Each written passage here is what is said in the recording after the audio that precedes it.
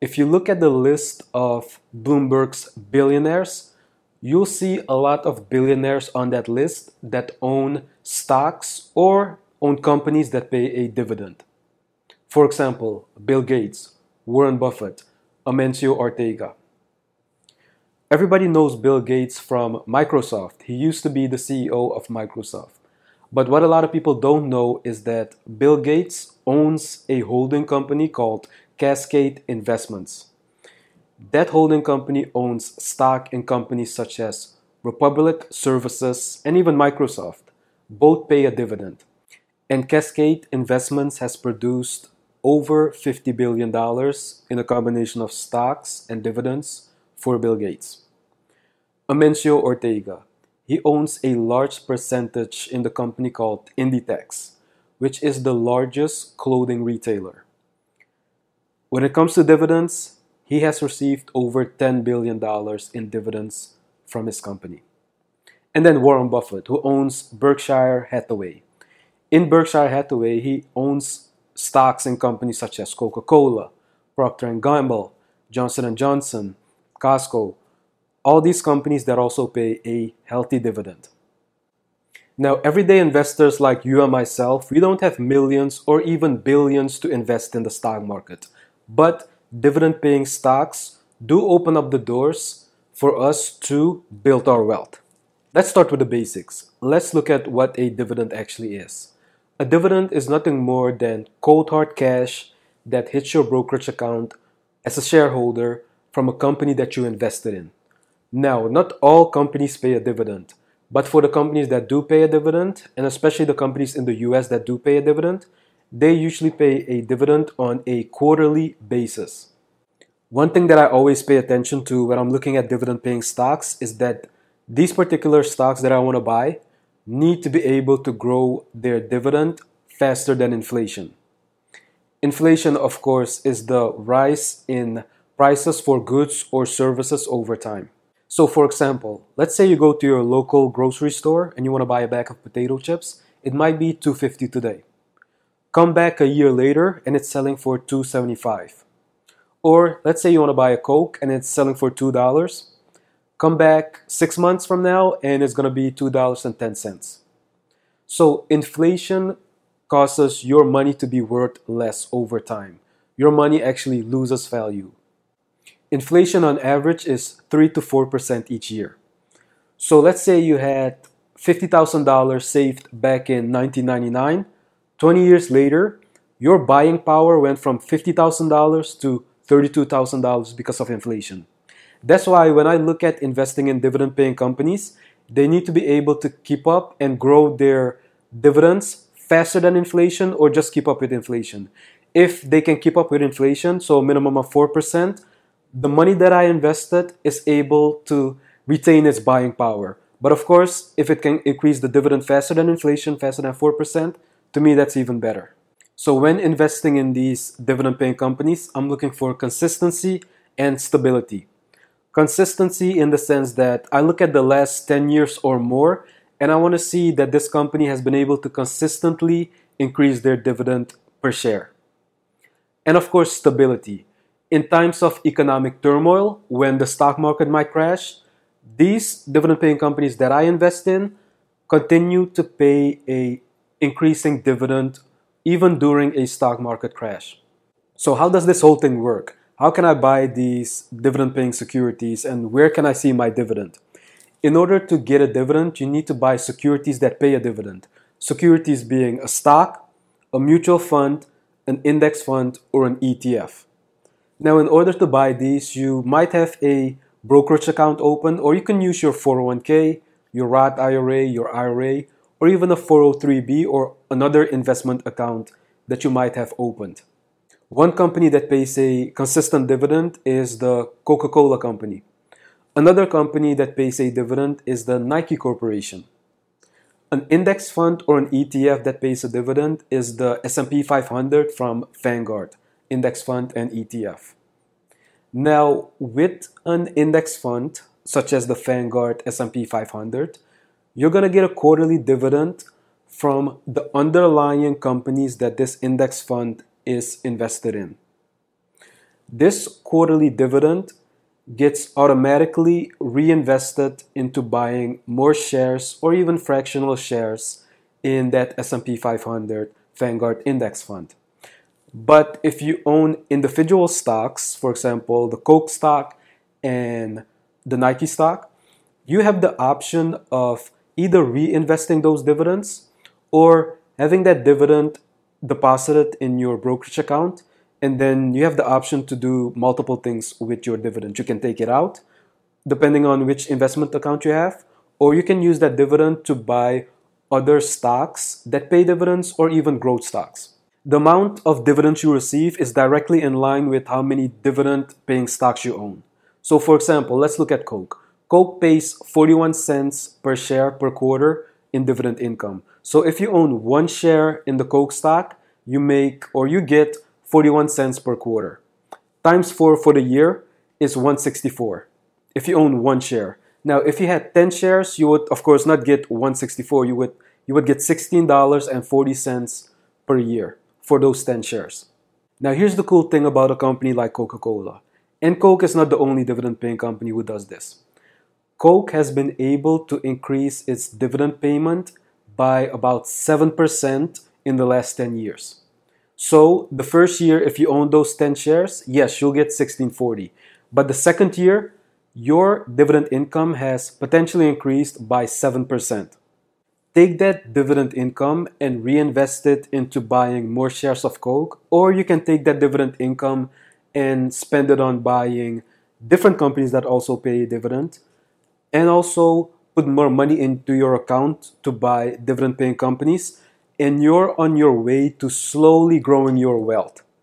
So let me reiterate. The 4 ways to snowball your dividend income and your dividend wealth is to reinvest the dividends that you get from these companies.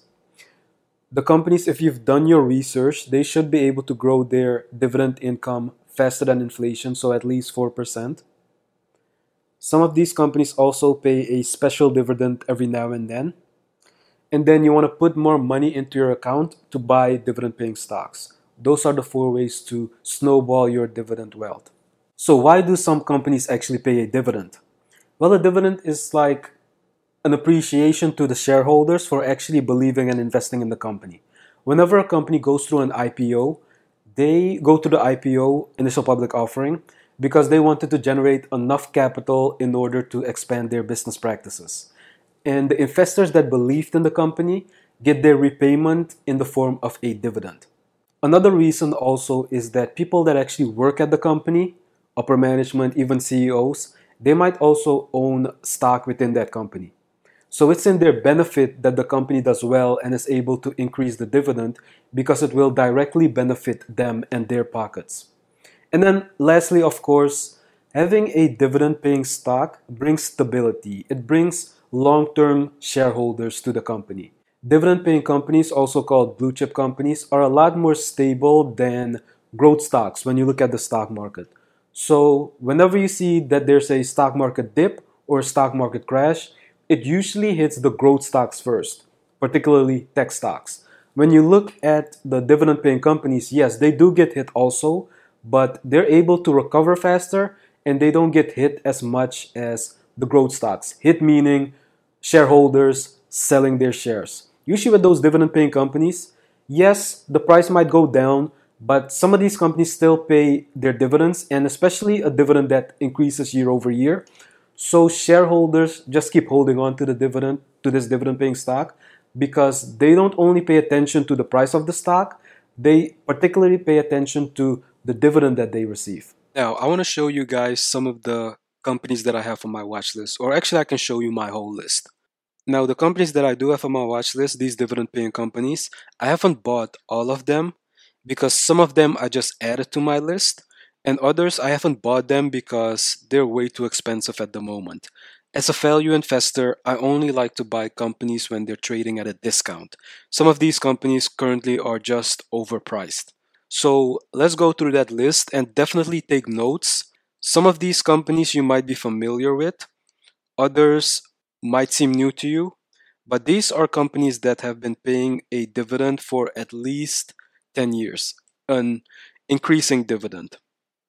So let's just go through the list.